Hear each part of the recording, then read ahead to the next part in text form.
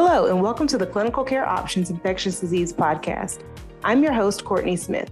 Today's episode features expert insight from Dr. Robert Gish on best practices in identifying adults at risk for reduced HPV seroprotection, as well as applying current HPV vaccine recommendations in special populations. This episode is part of a larger educational program titled Adult Hepatitis B Vaccination, Keys to HPV Prevention and Control. For more information about Dr. Gish and for a link to the full online educational program, including downloadable slides, please visit the link in the show notes for this episode. Now let's get started and hear what Dr. Gish has to say on this important topic. Greetings. I'm Dr. Robert Gish, Medical Director of the Hepatitis B Foundation. We'll be talking today about adult hepatitis B vaccination, identifying individuals at risk for reduced seroprotection. This is supported by Clinical Care Options and Clinical Care Options Hepatitis. This program is supported by an educational grant from VBI Vaccines. I would like to highlight here current concepts in hepatitis B and hepatitis B vaccination. We have multiple excellent options in hepatitis B vaccination in adults. We want to ensure expanded hepatitis B vaccine coverage today and in the future as part of hepatitis B elimination. Let's consider assessing patients for non-response. Non-responders are those who do not develop antibodies after completing a full hepatitis B vaccine series. 5 to 15% of hepatitis B vaccinated individuals may not respond to a full course of hepatitis B vaccine. We have to think about hepatitis B vaccine non-response in terms of our terminology versus waning immunity.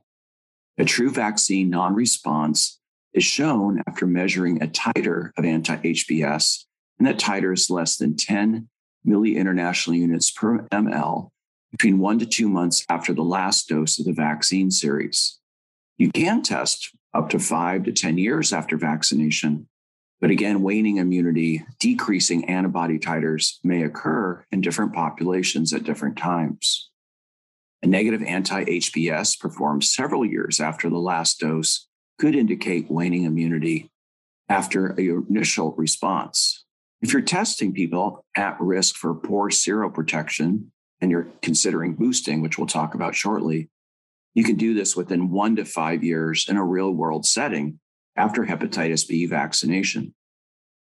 Risks for lack of achieving seroprotection will also define as non-response relates to age, especially with age cutoffs in the 40-year range, obesity, tobacco smoking, alcohol use disorder, other chronic illnesses such as diabetes, and active hepatitis B infection or exposure to hepatitis B, again highlighted here by the presence of an anti-HBC or core antibody total. It's very important here not to be checking core IgM testing. People living with HIV also have a decreased chance of seroprotection or be non-responders. Now, let's get to the second level of this real-world setting. We have high risk for non-response, and we're going to expand that a little bit here, and those individuals who need an action item such as boosting.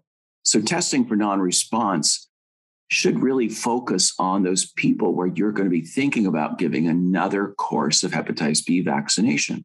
So healthcare workers, people who are at high risk for blood exposure in different healthcare settings is very important.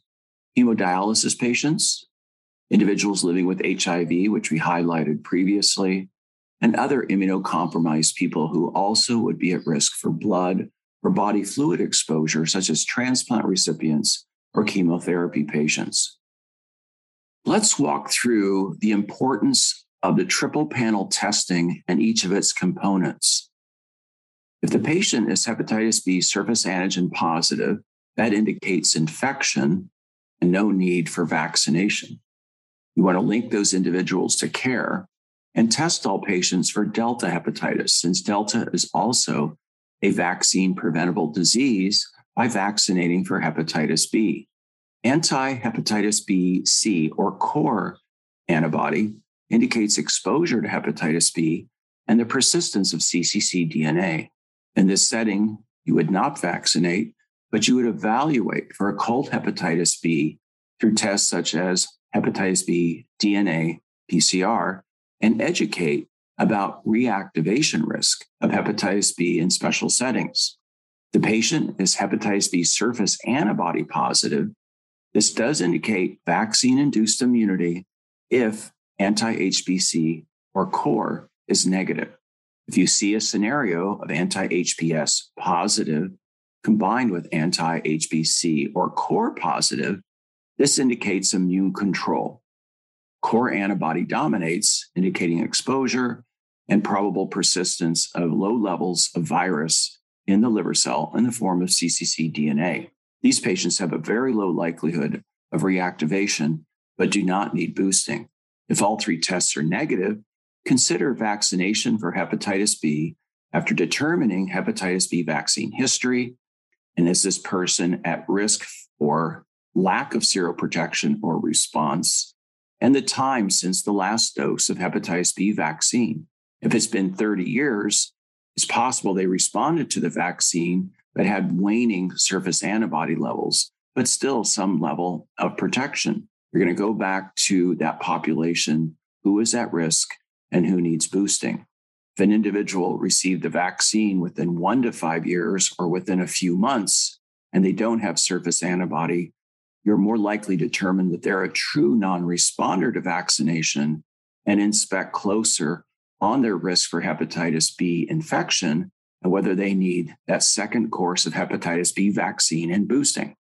Recommendations for hepatitis B vaccine non-responders in these individuals, this setting which we're now calling boosting. You want to evaluate for reasons of non-response by fully inspecting that triple panel. Non-responders to that first HBV vaccine series are recommended to complete a second vaccine series. Consider switching the brand of vaccination that you're using. As you recall, we have both 3-dose and 2-dose vaccine options. Post-vaccination serologic testing is highlighted here. We talked about non-responders to a 3-dose vaccine. Who, how, what would be that response rate? Well, we're thinking 30 to 50% will respond to a second 3-dose series. The second dose series can provide better sero or greater seroprotection, especially in these high-risk adults where we think boosting is important. If you spend that time to revaccinate individuals, strongly consider assessing antibody response 1 to 2 months after the last dose of that second series. I'd like to highlight here 2 different theoretical or real patient populations, such as hemodialysis or immunocompromised patients. And we're going to go to the right flow chart here about these immunocompromised patients and talk about checking surface antibody. It's less than 10 milli-international units per ml. Complete that second vaccine series. Check anti-HBs 1 to 2 months after the vaccine series. If anti-HBs is greater than 10, you have documented seroprotection. Anti-HBs, make sure you check surface antigen. You'll probably have this before you start the vaccine series, but take another look at that triple panel. Of course, if they're surface antigen positive, consider active hepatitis B infection and linkage to care. If surface antigen negative and their anti-HBs titer is less than 10, they could be at risk for a hepatitis B infection. Follow the patient appropriately. Our take-home points today are: most patients do not need post-vaccine testing and boosting. We want to be efficient in this setting and get vaccine to as many individuals as possible. But if you have a population at risk for low or no seroprotection, non-response, consider testing those individuals, complete your revaccination process, and then check for anti-HBs quantitatively. Vaccine boosting was highlighted today in these special potential non-responder populations. That vaccine boosting means completing a second 2 or 3 dose cycle of vaccination. Remember, as part of the hepatitis B triple panel, we have this very useful test, anti-HBC or core test, and if positive, this indicates hepatitis B exposure. and no need for boosting. Thank you very much to Dr. Gish, and thank you to our listeners for joining us. As a reminder, to view the full program, Adult Hepatitis B Vaccination, Keys to HBV Prevention and Control, and to download the slide set associated with this discussion on the Clinical Care Options website, click on the link in the show notes. As always, thank you for listening.